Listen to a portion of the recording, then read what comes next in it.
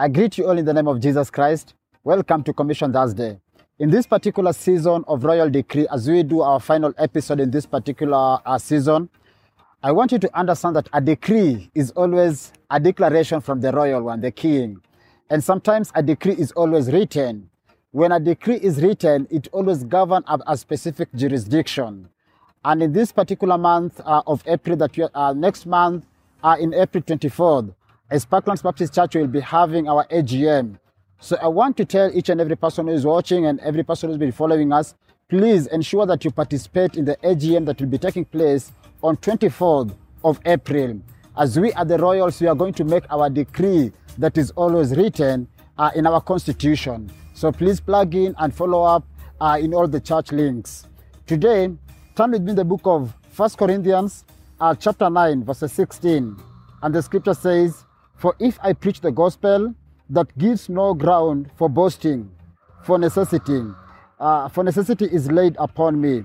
Woe to me if I do not preach the gospel." Let me just emphasize on part B of this particular phrase. The scripture says, "Woe unto me if I do not preach the gospel," because Apostle Paul had reached a particular dimension where he knows that I cannot brag of my life if it is not for the gospel. Everything about me is pegged or is anchored in the gospel. And he says, "Woe unto me if I do not preach the gospel." When we talk of preaching the gospel, two things I want you to understand. Number one, it's always a proclamation. And number two, it's always a demonstration. There are two ways that you can preach the gospel to your neighbor. When we talk that you mobilize, when we say that you are the salt and you are the light, there is a way you can be an ambassador of the gospel through proclamation, where you speak to people. And number two is through the demonstration. When you live, when you love people and they are able to experience the love of God through you, you are demonstrating. When we talk of the proclamation, one of the things that is important is the communication.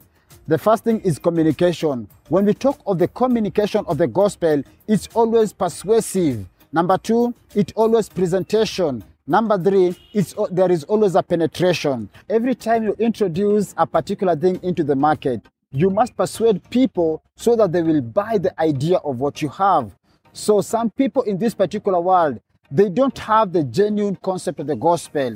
So God has planted you in that particular field so that you can persuade people concerning the gospel. And every time you go to persuade people, ensure that you have a good presentation of the gospel, because your lifestyle, your speech and everything, people will always see that, because you are an open book that people can always read. And number three, always ensure that the gospel penetrate. Don't give it a shallow end. There is no way you can do a mediocrity when it comes to proclaiming the gospel. We are in the season of royalty. And every time God gives an opportunity to proclaim this gospel, ensure that you give it your best. And number two, apart from creation, from communication, number two, we have creation. The reason why Paul says that woe unto me if I don't preach the gospel, because the gospel in itself carries the life.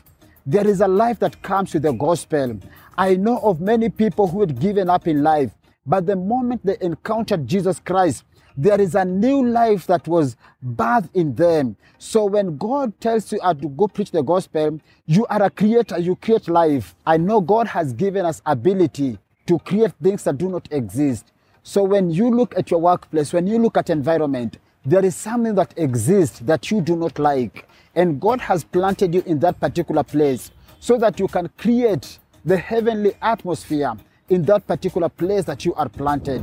It might be in your family, in your workplace. Use the power of the gospel that is invested in you to create what you want to be seen in that particular time and season. And may you be blessed.